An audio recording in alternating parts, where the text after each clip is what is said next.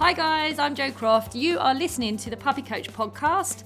Join me as I share my top tips, thoughts and experiences from my career as a vet nurse and canine behaviour specialist, helping owners form a strong, safe relationship with their dog. Welcome everybody. Thanks for joining us on this podcast today. We have got the amazing Rachel Leather with us today, who is an animal behaviour clinician who specialises in psychological trauma. Her first degree was in psychology and she completed a master's degree in animal behaviour in 2006. She then went on to run a degree programme in applied animal behaviour, teaching students clinical animal behaviour and setting up a behaviour clinic so that those students could also gain practical experience, which she continues to run today. Rachel has also worked with children and adults who've experienced trauma for over 12 years, offering therapeutic support services for children and adults who were survivors of human trafficking and child sexual exploitation. Knowledge she applies in her clinical work with dogs today.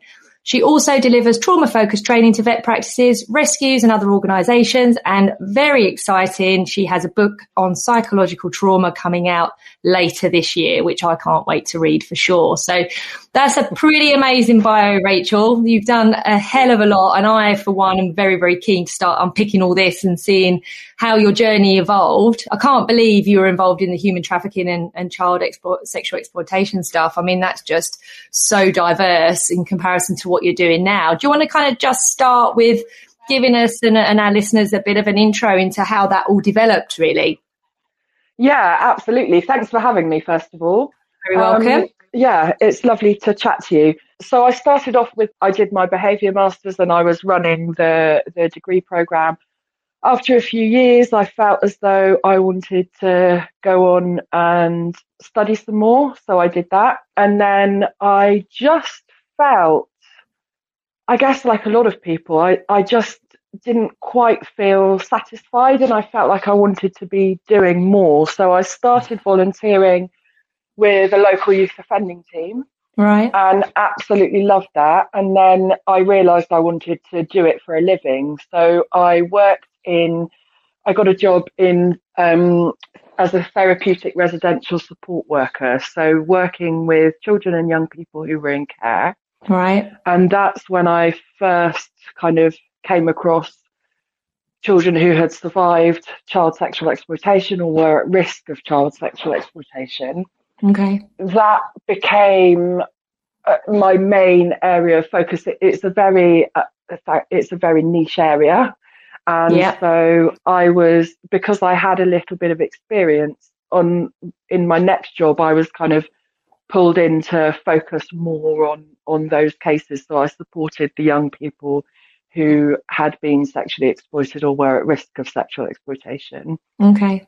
That then led me on to becoming a key worker in a safe house for victims of human trafficking. Wow. And then I just progressed from there, really. So I managed the safe house for women. And then I got the post of service delivery manager for that same charity. So an amazing charity called Unseen, who do just incredible work supporting survivors of human trafficking. So I became service delivery manager, which meant that I had responsibility for all of their frontline services. So the safe house for women, safe house for men. I developed the safe house for children, which was the UK's first trafficking specific children's home, and an outreach service. So yeah. And then I moved to South Wales and I was very lucky that they kept me on in a post as researcher because obviously I couldn't run the services remotely. So I switched to a research post monitoring the outcomes of the children's home. And yeah, eventually, just as I moved here, I fell madly in love with the dog behaviour stuff again and just gradually kind of picked up more and more and more clinical work. And then I was seeing, I think like everybody, I was seeing a huge increase in cases of puppy farm dogs, rescues from abroad, and really kind of significantly challenging cases. Yeah. And I tried to research and look around and understand how I could better support these dogs, and realised actually there's very little information out there, and a lot of what I had learned about trauma running the support services for victims of human trafficking, we have to be very mindful of trauma, and we operate in human psychology, we call it a trauma-informed environment. So I was luckily able to adapt a lot of what I knew about trauma in people to trauma in animals, and actually a lot of what we know about trauma in humans comes from animal models, so there is a direct relevance there for sure. So that's it in a nutshell.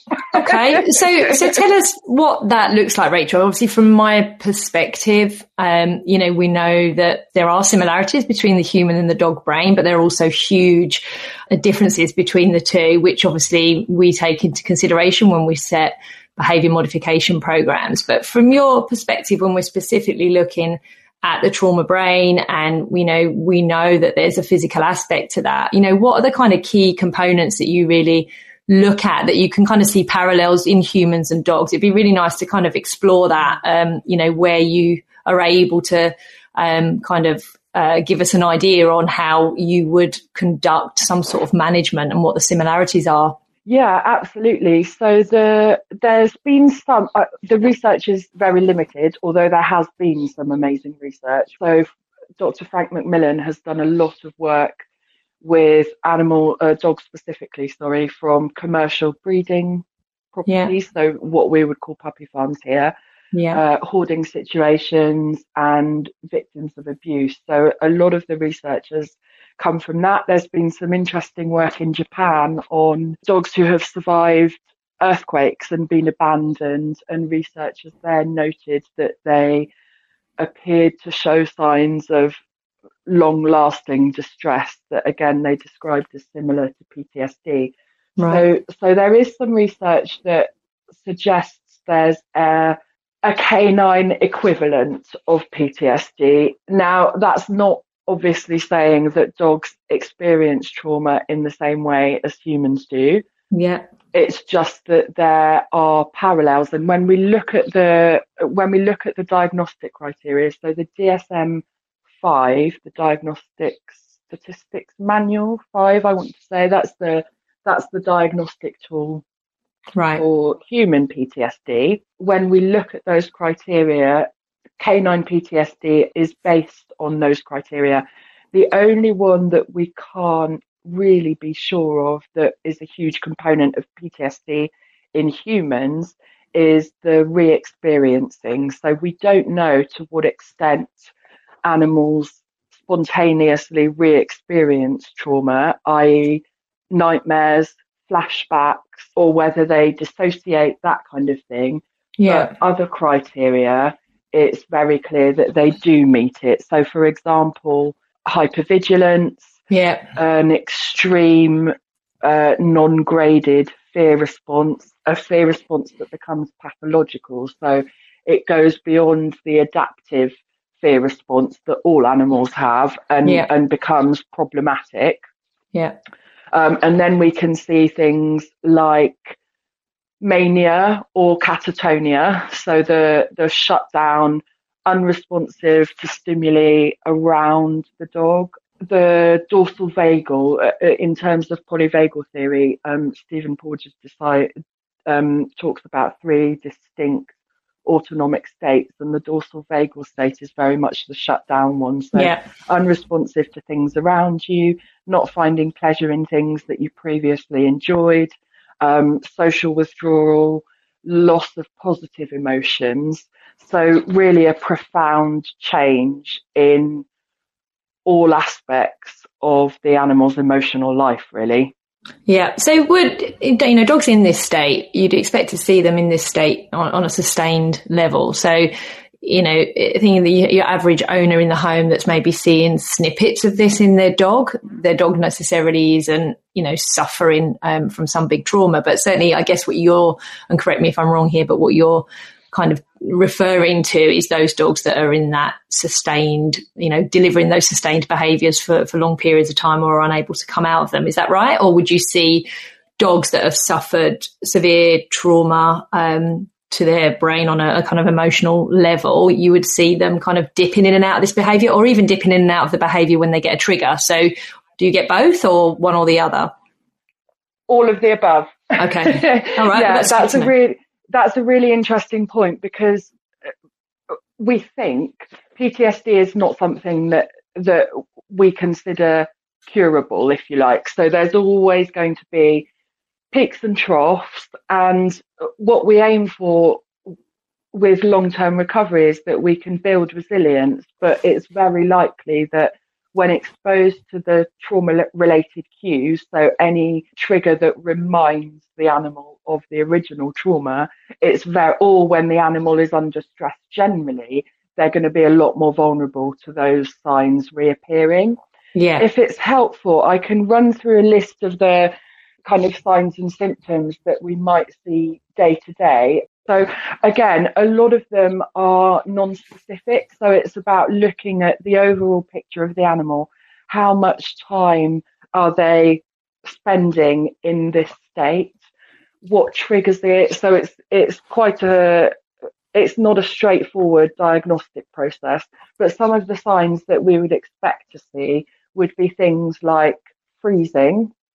Yeah. So the typical kind of rabbit in the headlights, frozen, or more of a shutdown pose. So I call it the Eeyore pose. You know, where Eeyore the donkey off Winnie the Pooh, and he's just really kind of slumped and not reacting to anything particularly going on around them.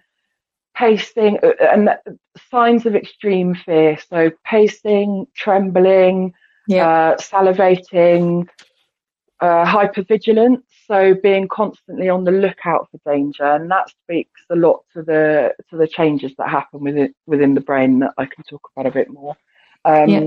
Being shut down, being off their food. So you might notice weight loss, for example.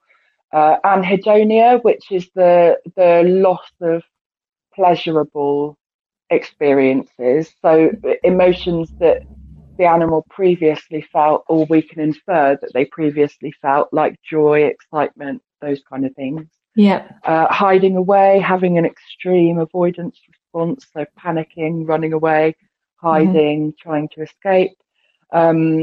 Social withdrawal, so being isolated and not wanting to engage either with other dogs or with people. And then there's some physical signs which are the result of chronic activation of the stress response. So we might see itchy skin, so a dog who scratches a lot or licks themselves, changes in the coat quality or texture, chronic diarrhea. Sleep is another one. Again, we don't have a huge amount of research on disturbed sleep in animals, but it's certainly a huge part of PTSD disorder in humans. Sure. So I guess we kind of want to rewind a little bit, because there'll obviously be professional people listening to this, but there will also hopefully be, dog owners, which I'm aware the point of this really was to delve a little bit more scientific. So, and I think that's really important, that people understand the other side to the dog is not just what the dog is expressing in front of you on an emotional platform, but what's going on underneath. So I think this is really great. But if I said to a client, I think your dog has experienced some sort of traumatic experience, I think that would be really shocking, and what I mean by that is it's obviously the dog's perception, isn't it? So you could have a puppy that, was actually not socially exposed to anything, and then suddenly the first time it meets a human, it's picked up off the floor and given to a human it finds particularly challenging. It's all relative. So kind of what I'd like really to hear from you, Rachel, is how you decipher general day-to-day kind of in the moment fear response, and then what then transmits into what we would class as a trauma, because not all traumas occur because the animal's been abused or neglected. Yeah, absolutely. So the important thing about trauma, there's no such thing as a traumatic event. So the reason for that is every single individual exposed to an event will react differently. And there are some people and some dogs who are extremely resilient, and there are others who will go on to develop either PTSD or some other pathology. So there's two things there for me. The individual's perception of the event is the important thing. If they experience it as traumatic, then they're traumatized.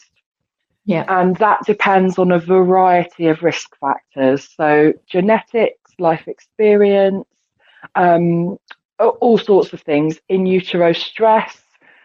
There's a whole host of factors that kind of contribute to either risk or resilience.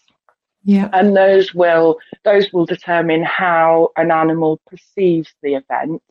If they perceive it as traumatic, again, the important thing is the individual. So not all dogs who experience an event as traumatic will go on to develop PTSD. And that's a really important thing. A dog can experience trauma without meeting the diagnostic criteria for canine PTSD. Frank Macmillan describes post-traumatic responses as being on a continuum, and I think that's a really great way of explaining it. So at the one end, you've got the adaptive fear response. So some animals will experience that individual event and they will have a normal fear response.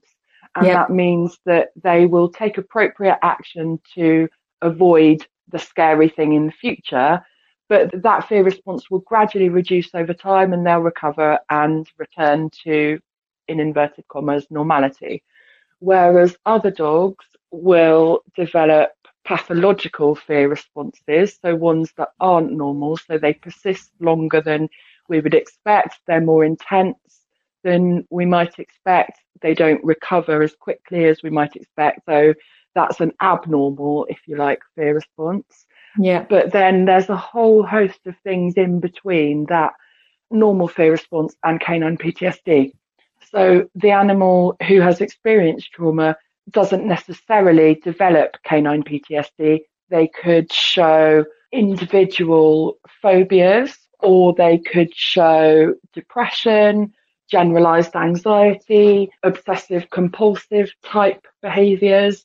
So there's a whole host of potential outcomes after trauma. It's not limited only to PTSD. Yeah, and I think that's really important, because I think on the ground, on a day-to-day basis, we see as behaviourists certainly, and even dog trainers going in to help these owners, we're seeing those extreme behaviours mostly in isolated situations. So, particularly what I would want to pick up on there is the OCD scenario now.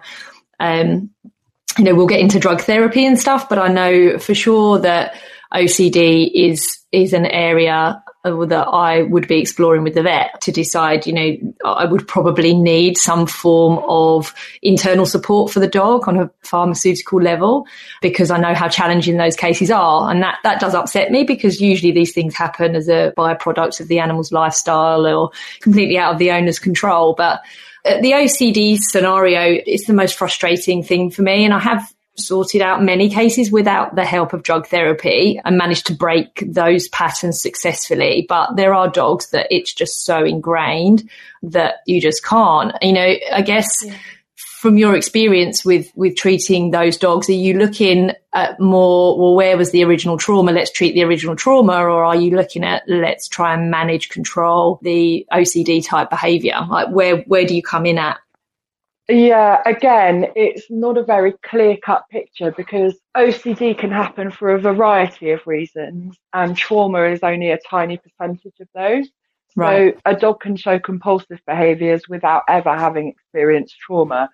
So that's why it's so important in a behaviour consultation to really dive deeply into the history and unpick what is driving this behaviour. So I don't know if you've heard of a guy called Andy Hale. He's absolutely amazing, and he's doing a huge amount to raise awareness of the fact that we sometimes need to look beyond just operant conditioning. So the four quadrants. Sorry, that's a bit techie, isn't it? So, it's quite techie, but it's all good. It's all good. So it's all learning. It's to do with learning theory. So how animals learn, and we can increase the likelihood of a behaviour or decrease the likelihood of a behaviour using operant conditioning, so either reinforcement or punishment. And actually, especially with trauma, but actually I would argue generally we need to look much beyond the behaviour. Yeah, sure, we can change the behaviour using those processes, but we need to really understand the emotion that's driving them. And I think the critical thing for carers of dogs is to know that, again, I just want to re-emphasize, if a dog experiences an event as traumatic, then it's traumatic. Yeah. We have language and we're able to rationalize. So our perception of the risk of a situation may well be very different. And part of the diagnosis of PTSD is that you're exposed to an event that is felt to be life-threatening. And actually, us as humans, with language and our ability to see things rationally, we may make a decision that that animal was not in any real danger. But if they felt that they were in danger, or even that their life was under threat, a really kind of typical example that I'm sure we've all come across is foreign rescue who's been living on a street, for example, and they get captured with a catch pole and taken to a kill shelter. Our perception of that as humans might be, it's for the greater good. I'm taking you off the streets and I'm putting you in a rescue and you're going to be adopted and you're going to have a great life. Therefore, that is not traumatic. But actually, from the animal's point of view, it's extremely, they have no way of understanding that being captured in that way is not a life threat. So I think we really need to try and understand things from the animal's point of view. Just to give you a slightly funny example, my own dog, Rhea, when she was a puppy, we were doing some kind of search games and she disturbed a wasp's nest. Oh no. And it was horrendous. Oh, no. we both got stung loads of times. Oh. And she's got a really, really thick coat, so she probably only got stung once or twice, and actually I checked her over very carefully and she didn't seem to have anything. But my distress, I was stung kind of 14 times. Oh my God, Rachel, that's horrendous. I've had the odd one, and that's bad enough. I can't imagine what 14 was like. It was pretty bad. And of course, my reaction made Rhea really distressed. She bolted home and then she wouldn't come near me for a couple of hours. And she recovered from that. She's resilient. But even now, 3 years later, she finds heightened emotion in me very difficult. So she'll do lots of appeasing behaviours, and if she's seeing that I'm still stressed, she'll withdraw and take herself away. And even though I know a single wasp sting is not the end of the world, in her view, I strongly suspect her perception of it is, when I get cross, I have the power to invoke wasps. And she doesn't want to be around for that. So love that. It's also worth pointing out, I guess, at this point, that that's a really great example of how dogs learn, in that associating way. They associate behaviours with events on such an obvious level to us. And that's the key thing about the fear response and trauma, is that once is enough. And it's the most powerful form of learning, in the sense that it's what we call single event learning. So one repetition is all that's needed to lay down neural pathways that stick with the dog potentially forever. Well, I'm going to jump in now because I want you to explain neural pathways. This kind of conversation is something you just don't have with clients on a general level. Understanding the physical aspect of how the brain develops and how and when those neural pathways come together, I think is really important for people to, again, view the dog from the inside, not just out. So I guess I should give a huge disclaimer, which is that I am definitely not a neuroscientist. It's fine. This is just a chat. You will have lots of knowledge on it, I'm sure. You'll probably do a better job of it than me. So neural pathways essentially are the way information is transmitted within the brain. So just as a really simple example, when we perceive a trigger, so for example, a stranger walking towards you, the first thing to detect that is your eye. And then that sends a message to a different part of the brain. For example, the amygdala, and the amygdala is the bit of the brain that, in very simple terms, is kind of constantly scanning for danger. So it's kind of I think Dana uses the wonderful analogy of it being a smoke detector. Right. So constantly on the lookout for danger, and if that detects danger, then it will send the signal onwards, and that generates an emotional response, and then that sends the message on to another part of the brain that generates the motor response, so movement and what the behavioural output is.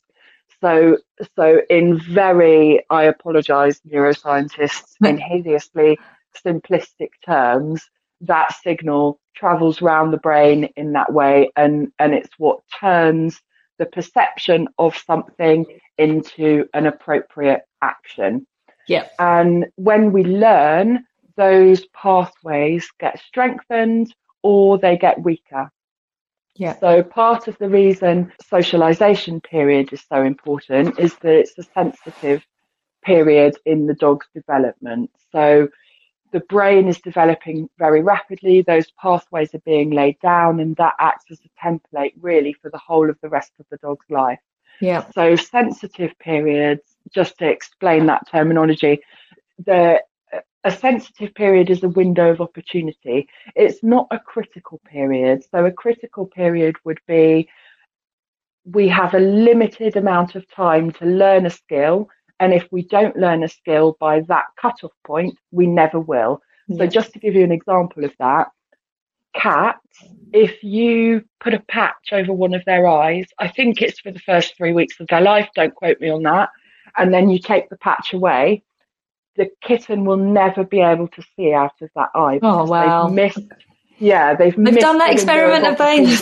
Yeah, they really have, and it was worse than I've described it. Actually, let's just say they didn't use a patch, but that was a very long time ago, and obviously, ethically, you can't do that now. Come on a huge amount, thankfully. But that's just an example of a critical period. So if the optical nerve in the cat doesn't develop properly within that first 3 weeks of life, it's never going to. So that opportunity has been missed. Yeah. A sensitive period is slightly different. So it doesn't mean that an animal will never be able to acquire that skill. It's just that it's a bit more difficult. Mm-hmm. So that's why the socialization period in dogs is so important, is because it's that window of opportunity between roughly 3 and 12 weeks, where puppies their default response is curiosity, playfulness, because they're puppies, they find life exciting. And so things that they're exposed to properly, and I do stress properly because I think a lot of people misunderstand the socialization period. Yeah, I agree. To expose the puppy to everything full stop, and actually that can be really damaging. We still need to do it in a gentle and gradual way. So if we expose them carefully during that window of opportunity, then that acts as a template for the rest of the dog's life. And that's one of the things that's very difficult to unpick about particularly dogs that come from abroad, for example. We don't know their history, and it's very difficult to decipher, have they experienced trauma or have they just not experienced anything? For me, the socialization period is about the important things for the dog to learn are the things that it's going to need to know about later in life. So if a dog whose socialization period is spent on the streets, learning about how to live on the streets from mum and from other dogs within their social group, they're going to be very well adapted to living that kind of life as adults. They're not going to be at all adapted to living within the four walls of a home. And living with no dogs and being expected to live with people and being confined on a lead when you do meet dogs, all that dog has had no preparation. So, of course, they can become extremely fearful, and it's very difficult to know whether that's the result of a lack of experience of the kind of life the dog is living now during the socialization period, or whether they've experienced trauma. To a certain extent, it probably doesn't matter that much, in the sense that if the dog is very fearful, then we need to look at the dog in front of us and make an appropriate treatment plan for that dog. But the thing with trauma is that it can affect how the dog learns, memory, all sorts of areas of functioning. So the prognosis may be slightly different than if the dog was not socialized. But then on the other hand, there's research that shows if dogs are not socialized during that window of opportunity, they may never be completely comfortable around people either. Yeah. So again, the prognosis for both of those categories probably needs to be cautious, and we need to be realistic about that. Yeah, and then you add in as we were talking about earlier, the fact that we don't know how the dog has perceived trauma in the first place. So even if we knew that there may be a potential trauma there, we don't know if the dog has actually viewed it as such. I guess this is great because that people can understand why I'm already stressed about getting a brand new puppy. Like, the more you know, the more stressed you become about this stuff. And I think I'm going to have my puppy jumping through hoops by the time it's 12 weeks old, just to be sure we've covered absolutely everything. I just wanted to revisit the brain stuff you were talking about regarding, this is a bit kind of off the wall, but I read a book by Ruby Wax. I don't know if you've read her book where she talks about her struggles with depression. But if anybody wanted a kind of real life reality whistle stop tour on depression, how it is, how, that part of the brain can massively affect a human being. She really delves deep into her amygdala. She tells you when her amygdala is playing up, when it's doing what it should be and when it's not. And she talks about her hippocampus, and it gives you this real kind of visual perspective on how the brain works, and obviously dogs have those components to their brain as well. They may act slightly differently with emotion, but just as an aside, that's actually a really good book to kind of hear a person, a little bit of science in there, but a person's understanding of how her condition is affecting her when those elements of the brain go wrong. I just wanted to pick up on something you said actually about that pressure that we feel with puppies. And I just want to chat about that a bit more, if that's okay. It's a little bit off topic, but I think with one of the difficulties with trauma is the amount of shame or embarrassment that people feel, and B, the pressure that they feel from other people to do something and fix it. And actually, very often that's at odds with what the dog needs. Anyway, that wasn't my point at all. Sorry. My point was, because of that shame and embarrassment, it can be really upsetting to have a dog who has experienced trauma. And I guess I just want to reassure people, the thing I hear most often is, I should have done something differently. I feel as though I've let them down, or I did something wrong when they were young. But sometimes it's, I've had the puppy from 8 weeks old. I don't understand what's gone wrong. Yeah, and that's common. Yeah. Yeah, really common. And I really want to reassure people, because going back to my example of Rhea and the wasps, when I first had my collies 20 years ago now, it was before I trained as a behaviourist. So I bought a book and I read what I thought was great information about how to deal with behaviour. And I read that when a dog is naughty, you should scruff them, because that's what mum would do naturally. So that's what I did with my collie. And very quickly I noticed he was kind of flinching away from me. Yeah. And one day he was attacked by this great big bull mastiff, and it nearly killed him. And as he was crawling back, it was horrendous. He was crawling back towards me. And as I went to scoop him up in my arms, he flinched away from me, and it broke my heart. Anyway, that's what got me started on this journey. And when I lost my colleagues a few years ago now, I like to think that I made amends for that start in life that he had, but who knows? It still definitely haunts me to this day. But with Rhea, I was absolutely determined, right, I'm going to get this right, and she's never going to be afraid of me. And then Waspgate happened. It's out of your control. Yeah, and it's completely beyond my control. And she is afraid of me in certain situations, because she's learned that when I express high emotions, there's a potential risk. And again, you know, that breaks my heart, but it is beyond my control. And life happens, and we can't always protect our dogs from everything. So I guess I just wanted to really say that, to make sure people understand that it's not their fault. I do some work with dogs who are survivors from the dog meat trade, and they are rescued from Korea. And again, I mean, very often they're as fearful as and traumatized as you would expect from dogs who have lived in those kind of conditions.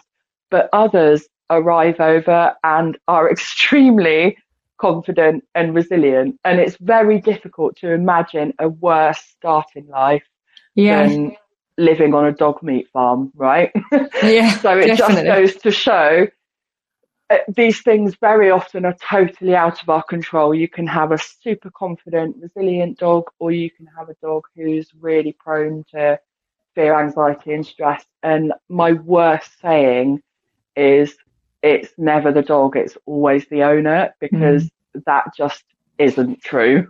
No, and that's failure as well for me. I mean, you know, I don't know about you with working with clients, but I massively respect my clients, the fact that they've come to me in the first place for help, for starters. But secondly, they are my tool to success. I'm not there 24 hours a day. If they don't feel great about what they're doing, then that's not going to happen. And in just revisiting your point, actually, because everybody that kind of will follow this will know Puppy Coach, they'll know Hogan, and you know, he's just the most amazing dog. I put 2 years of solid hard work into him, but people may have seen the odd post I've posted about him. He has a massive fear of bikes in my house. He's fine if we're out, but the tyres being pumped up, the psh noise. And obviously, because they learn by association, we don't have to hear the psh noise now. And I've tried everything, Rachel, literally everything, to try and break this down. You know, now we're at the point where he walks out of the room and I calmly take him out of the room, and, you know, he trusts me implicitly. So I take him upstairs to my room and I settle him on my bed, so he's as far away from that as possible, because that's where the shaking stops and he's comfortable. And, you know, as a behaviourist, you feel like a failure. And I have thought I've cracked it. Like, I've had a couple of times where, you know, I've done all the distraction stuff. We've done, let's do some training around what's going on. Let's remove him from the scenario and stop exposing him so that he's at a distance, find his distance threshold. And it just doesn't matter. The bikes outside of the house are amazing. The bike in the garden or in our kitchen, anywhere near his space, but there's obviously been some sort of associated behaviour that I've missed, and he's obviously been fearful at some point. And I, hands up, you know, I've hit a brick wall with it. So now I just let him go. I take him, I go with him, and I endorse the fact it's okay for him to sit somewhere else. That's what I do. That gives him the trust in me. That's it. And I think that's a beautiful thing. We need to listen to what dogs are telling us. And again, going back to Andrew Hale, he's my actual hero. Look him up if you don't know. I will do, definitely. Awesome. I'm so glad this is recorded. I can pick up all these people that you fire at me that go in one ear and out the other, usually while I'm listening to everything else. I actually have now to go and re-listen to. He is just amazing, and he talks a lot about the dog's truth. And I think it's a beautiful way of saying it. And you're very much honouring your dog's truth. Sometimes the best thing we can do, knowing that our dog is fearful of situations, is to help them get to a place of safety.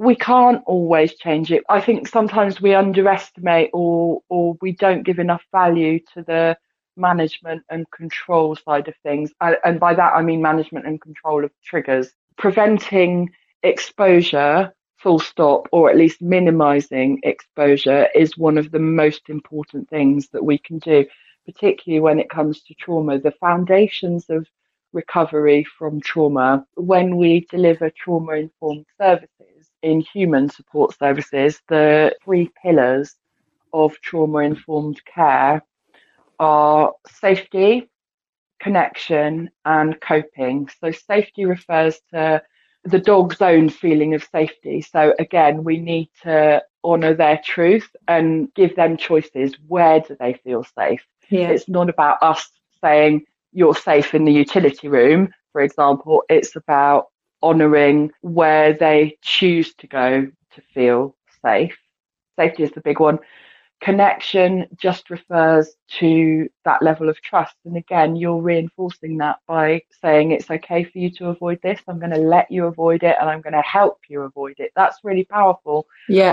One of the things one of the key bits of research in child psychology is the biggest factor in recovery from trauma is a safe and loving relationship. Yeah. So regardless of the therapeutic input, which may be an hour a week, yeah, of whichever therapy the child can access, the single most important thing is that safe and trusting relationship. And I think we can get a lot better at capitalizing on the relationship between us and our dogs to treat trauma. We can get a lot better at providing safety. Yeah. And then the other one is coping. So helping a dog to manage their emotions, co-regulation. Again, it's not necessarily all about fixing the problem. Think about how you'd feel, right? If you experienced a traumatic event and somebody was constantly saying to you, right, we need to fix this, we need to fix it every day. I'm going to do a little bit of work on it. It would be exhausting. Horrendous, yeah, absolutely. And we just, very often, part of recovery is just the ability to be relaxed and feel safe. That's a huge part of recovery. Yeah. Not constantly trying to treat it. Treatment's important, of course. Yeah. But we mustn't forget about the other 90% where the dog is not actively engaged in a therapeutic session. Does that make sense? Yeah, absolutely. And I think it's great because we just recorded a podcast with, I don't know if you know Barbara Sykes. She's written several books. She's border collie expert and grown up with them. And, she actually echoes exactly what you said, just from a very involved perspective. Like, she's not done the trauma stuff, but she acts in exactly the same way. So I had this conversation with her about dogs that lose it, essentially. You border collies that step out of the front door and attack cars and goodness knows what else because their prey drive, their chase drive is off the scale. And she was very clear about the fact you need to stop exposing the dog to this. And that's just her on the ground experience working with these dogs. It comes back to the same thing all the time. It's actually logic, common sense. You can get very bogged down with the science, and actually we need to be thinking about this program and that program and how we attack these things and how's this person going to treat it and what piece of training equipment is being used. But my big thing really is communication, and how I practice now is not how I practiced 20 years ago. It just isn't. I'm very different with dogs now, much more respectful. I have much more time and thought into actually watching what they're telling me rather than I've learnt this and I'm going to do this. When I see these one modes of training being used and the only mode of training, and then after that the dog is kind of written off. It's very much a jigsaw puzzle, and it's great to hear that actually everybody I speak to and have invited on the podcast is coming from a similar mindset, getting this information out there to people that just one arm of, you've got a problem, let's fix it with this product or this activity. It's much more involved than that. It's much more complex than that. Your dog is chatting to you all of the time, and people really need to start listening, because I just don't think they are right now. And I just want to revisit the trauma thing with regards to what will be relevant for people right now. And certainly I don't know about you, but as a result of the pandemic, I am inundated. The two things that I'm seeing all the time are resource guarding and separation, what is being classed as separation anxiety, whether that be the dog has just never learned solitary time, as you know, they need to learn that, or whether that be the dog is massively over bonded on an emotional platform to a very stressed owner. Obviously, unpicking that is quite important. So I don't know about you, Rachel, but what I'm finding is nothing really fits with what I knew before. So my timelines for helping these dogs out prior to the pandemic was actually relatively not necessarily short, but, considering what I'd be dealing with, it was actually relatively straightforward. I could keep my owners engaged for long enough. Whereas now I just feel, and you may say different, but I just feel the dogs have missed that learning criteria, that they would have had people coming in and out of the house as puppies in a really organic way. They didn't get that. And now the dogs that I'm seeing, so I've got these dogs that have never been left and are not used to people coming in and out of the home. And I'm kind of thinking that's fine. We've got, hey, I've done these cases, millions of them before, no problem at all. But it's not the same. It really isn't the same. I've got habitual barkers.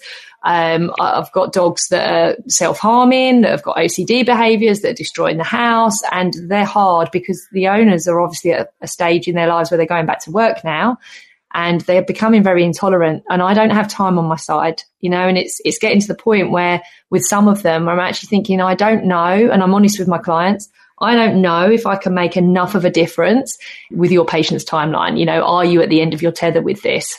Are you finding the same? And if so, what's your kind of experience with what you're getting right now? Yeah, so I almost exclusively see trauma type cases. So whether that ends up being trauma or dogs that just haven't experienced life. Yeah. Like we talked about, that can be really difficult to unpick. But so the vast majority of my caseload is made up of extremely fearful dogs. Yeah, okay. So for me, I'm probably not as in tune, if you like, with what's going on as a result of the pandemic, because I don't see those kind of day-to-day separation anxiety or those type of cases anymore. However, you've made a really important point that is extremely relevant, which is the timeline for the kind of cases I deal with is definitely measured in months, if not years, rather than weeks. Yeah. So a huge part of that is engaging owners and keeping owners engaged, and that's a real challenge. And a lot of the work I do is as much around supporting the owner as it is around supporting the dog, for sure. Because there is that tension with these dogs who have experienced trauma. Again, I don't want to generalize, but very often, for example, in the beginning, they will be very frightened of people, and so that's at odds with the reasons why we get a dog in the first place. Absolutely. We want cuddles, we want affection, we want love, we want to be able to go for walks.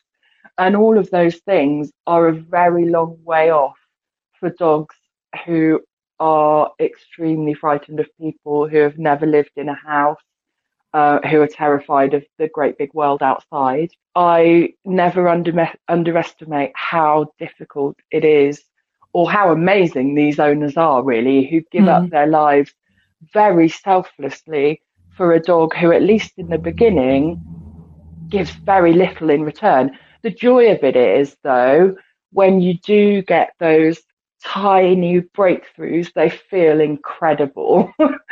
So celebrating those little bits of success and really bringing the owner along for that ride is really important, because we measure success in baby steps rather than strides forward, really, with these dogs. And that, that's why, and I think you do the same when you take on a case. It's kind of, this is what I charge, this is the support you get. I don't ever do that. I come back for 6 weeks for this period of time, and that's it. This is me until we reach a resolution, whatever that resolution looks like. You can't guarantee. That's up to you to decide where you go moving forwards. But it is, even now, every day I go out to work and see cases, I'm realising the impact of last year on our dogs has been actually horrific, and not just from the perspective of how they've been managed, which hasn't been the owner's fault. I'm not putting this on owners at all, because actually we were all in the same boat. You can't socialise your dog with strangers coming into the house. If the government says strangers are not allowed in your house, so that was never going to happen. But I think, moving forward, actually trying to explain to owners that their dog on a psychological platform has been damaged, and absorbing that information has been really challenging. We knew it would be bad, but I didn't know how bad. So people that are maybe out there struggling right now, engaging with somebody that really understands that and is going to come at that from a very knowledgeable, open-minded perspective. This is not a training problem. This is a psychological problem that needs to be dealt with, because there's lots of people just reaching out for, ending up with a clicker in their hands and an hour's advice once a week. And these dogs are just not going to manage to deal with that at all. So I just want to kind of move on a little bit because I really want to kind of explore what's going on at the minute with regards to drug therapy. As you know, we've had discussions about this before, and, you know, I've spent the best part of my career after transitioning from vet practice into behaviour not really needing or enjoying any drug therapy. It was not something I particularly wanted when I was dealing with cases, and it's only really been the last 2 years it seems to have become really popular with vets. In fact, I've had a client tell me today that a vet actually prescribed acepromazine for a separation anxiety case. So I'm really worried. Yeah. And for those that don't know, acepromazine is something we used to use for a pre-medication before an operation to physically disable the animal pretty much. Mentally, the animal knows exactly what's going on. So it's obviously not going to help with any anxiety. If not, it will make it worse. So I'm kind of really worried about what's going on with this. Fine if practitioners are aware of when and how to use and what drugs to use, but some of the things I am seeing now or hearing about are actually beginning to concern me. And I don't pretend to be an expert on drug therapy at all, but I want to ensure that everybody out there that is having these drugs prescribed, whether it be Prozac, as people would recognise it, whether it be sedative drugs or even nutraceuticals and things like products like Zilkine, that people kind of understand that the purpose of these things. So are you happy just to chat a little bit about it? I know you're going to say I'm not a vet, Jo, but I also know you're very experienced with this stuff. So, and obviously because of the dogs you're dealing with, you will absolutely be working with neuromodulatory drugs probably on a fairly common basis, I would guess. Yeah, I mean, there's certainly a significant proportion of my caseload who are prescribed medication. Unfortunately, like you said, I guess the thing I have to be clear about is I'm not a vet, and as a non-vet, we're not able to recommend particular medications or particular dosages. Our role in it as behaviourists is looking at the overall welfare of the dog and what the prognosis is. For me, there are 3 factors: the dog factors, the owner factors, and then factors relating to the environment. So I think those are the 3 key things to think about when we're looking at whether medication is indicated or not. If the behaviourist feels as though medication may be indicated, then we'll have a conversation with the vet, and that's why it's so important to work as a team with the vet around the dog, and the vet is then responsible for which medication they choose to prescribe and the dosage and all that sort of stuff. So I'm cautious about talking about it on the one hand because I'm not a vet and it's definitely down to the prescribing vet. But I think there's a certain stigma attached to behavioural medications, which I think we probably need to work on as an industry, and just as we do with humans. Actually, there's a huge stigma in human psychology around taking medications and the shame that people feel if they do need medication to feel better. And actually, research is really important. There are certain medications that are very well researched and are safe and effective, and withholding those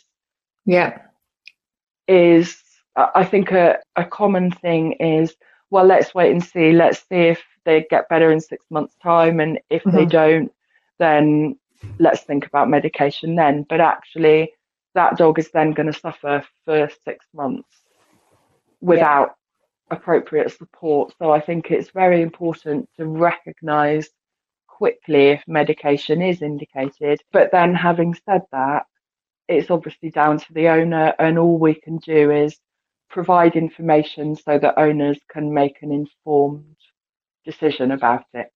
And I think that, you know, the research that I've done off the back of our conversations and stuff, certainly with fluoxetine, which is obviously Prozac, early intervention with that is the difference between it working amazingly well and not. I think for me, you know, you have to respect the fact that, you know, there are some excellent clinical trials that have been done that these drugs are important and can make a huge difference. I think from my perspective as a behaviourist, I absolutely agree that it's not my place to decide whether they're withheld or not withheld. I just like to be able to assess the dog as the dog is first, if I'm going to be asked to work with it, and obviously have an expectation that, you know, certain things are put in place in the average dog. And I'm not specifically talking about dogs that have gone through trauma necessarily, but lots of dogs can appear quite distressed just because their communication's not being read. They've not got any understanding of what the expectations are, and you can correct those things really quickly and get almost within 7 to 10 days a completely different dog. So, you know, the average pet dog that I'm going in to see, if that dog that's acting in a really hyperactive way, maybe it's being aggressive, you know, I've got enough experience to know that I can probably change that in 80% of those dogs. So I kind of like to try and give myself that 5 to 7 day period to figure out, well, you know, it's a tool to understand what's going on here. And certainly I love the fact that you're going into vet practice as well, Rachel, because, you know, I've obviously got a veterinary nursing qualification, but I think we spent about 3 minutes on canine behaviour. I think most vets would agree. They don't get taught about canine behaviour. You kind of get taught, this is how you handle a dog so you don't get bitten. You know, there's these gauntlets and there's these muzzles, and you haven't got all the time in the world, which is one of the main reasons that I transitioned from vet practice out to work on my own in canine behaviour, because you get increasingly frustrated that these poor animals are coming in and people haven't got the time to integrate them properly when you're trying to fix them and make them better. Yeah, I mean, look, I totally respect the fact it's out there. I think coming together as a team now is really important. And I know that you're speaking at the trauma conference, which I'm attending remotely and hoping to get loads of knowledge on that stuff. And, you know, I too chat to vets, and I'm very lucky that I've got some amazing vets that I work with. So anybody listening, you need to be considering a team of people to help your animal, not just, I've got a training problem. You know, my dog barks when I leave the house. That's just the tip of the iceberg, really. Actually unpicking what's going on is much bigger than that. And it's really important for all the different professionals involved in the case to value each other and communicate as well. I think that's something we got a lot better at in the human support field after there was a dreadful case, Victoria Climbier, that led to really a complete revolution of how agencies work together and communicate in human social care. Right. And I think the same is true for animals. So we need to be working as a team around the dog, and we all have different things to contribute, but then the owner needs to be clear about who they can go to for which bit, and we need to make sure that it does come together as a whole. Yeah, and, you know, we had this, didn't we? That's how we met, was a client brought us together, and we worked remotely on a case of 2 street dogs that were brought over from Spain. And at the point at which I was like, you know, okay, I think now we need to go down one arm. I took a back seat and let you take over, because they'd been working with you from the beginning. And I think it was lovely to have that relationship in such a negative industry.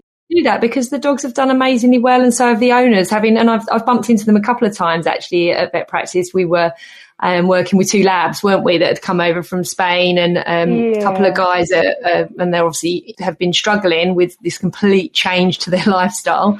And it was just, I think from my perspective, it was just really nice to be able to work with a fellow practitioner that I'd never met in such an amazing way, you know, for the end result being the welfare of those dogs. And certainly even doing these podcasts and being able to bring, you know, such amazing people together. I've got a huge team of people that are amazing specialists in different areas that bring, you know, knowledge to me on a regular basis. And the podcasts are going to be evident of that, because I've got such great people to chat to, including yourself. So, Rachel, I just really want to, I'm obviously conscious that I don't want to keep you for hours, because we could chat for many hours going forwards. Just really quickly, just for people that are listening to this and they're a little bit concerned, they've listened to some of the signs and symptoms and stuff, and they're a little bit concerned over what their dog is doing, whether, you know, we've talked quite a lot of the science behind this and what's going on with the dog. But if they engage somebody to come and work with them, what should that look like? What's a realistic perception on a treatment program? And I know you're going to think quite deep for your worst case scenario cases, because that's what you're dealing with. But let's just say we've got the average pet dog, normal, owned from a puppy, 8 weeks old in this pandemic period, that's maybe lacking in socialization, etc. if they engage in stuff with somebody, I know how I would work towards this, but I kind of want them to hear from you what a plan of action would look like.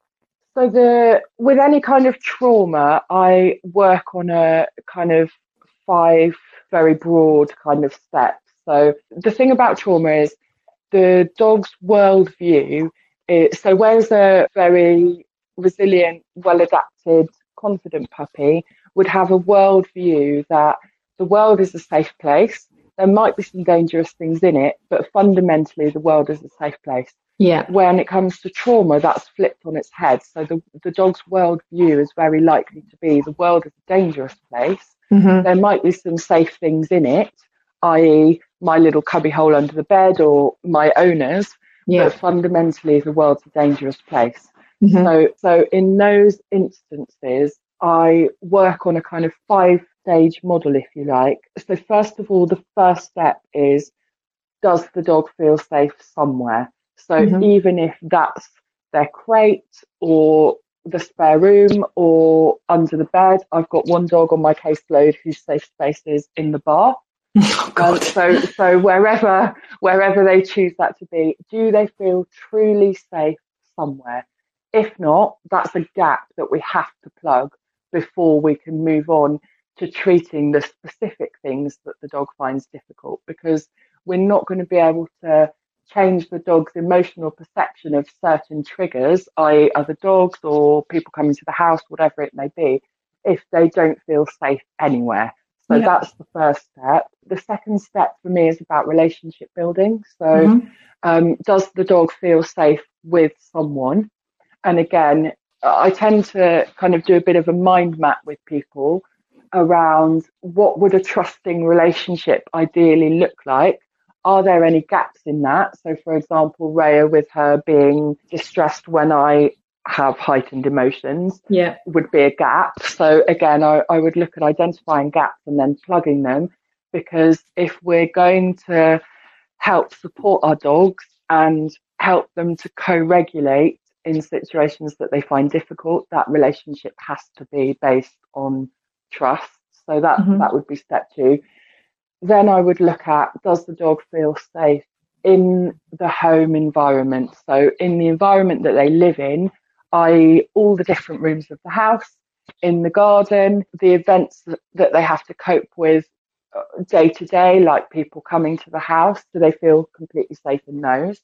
Because again, if the dog doesn't feel safe when they're chilling out at home, it's going to be very difficult to teach them when they're outside, if they're overwhelmed with a fear of people, for example.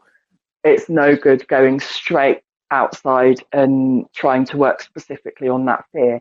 We need to make sure that the dog is able to feel relaxed and socially engaged and happy for the 90% of the time that they're at home.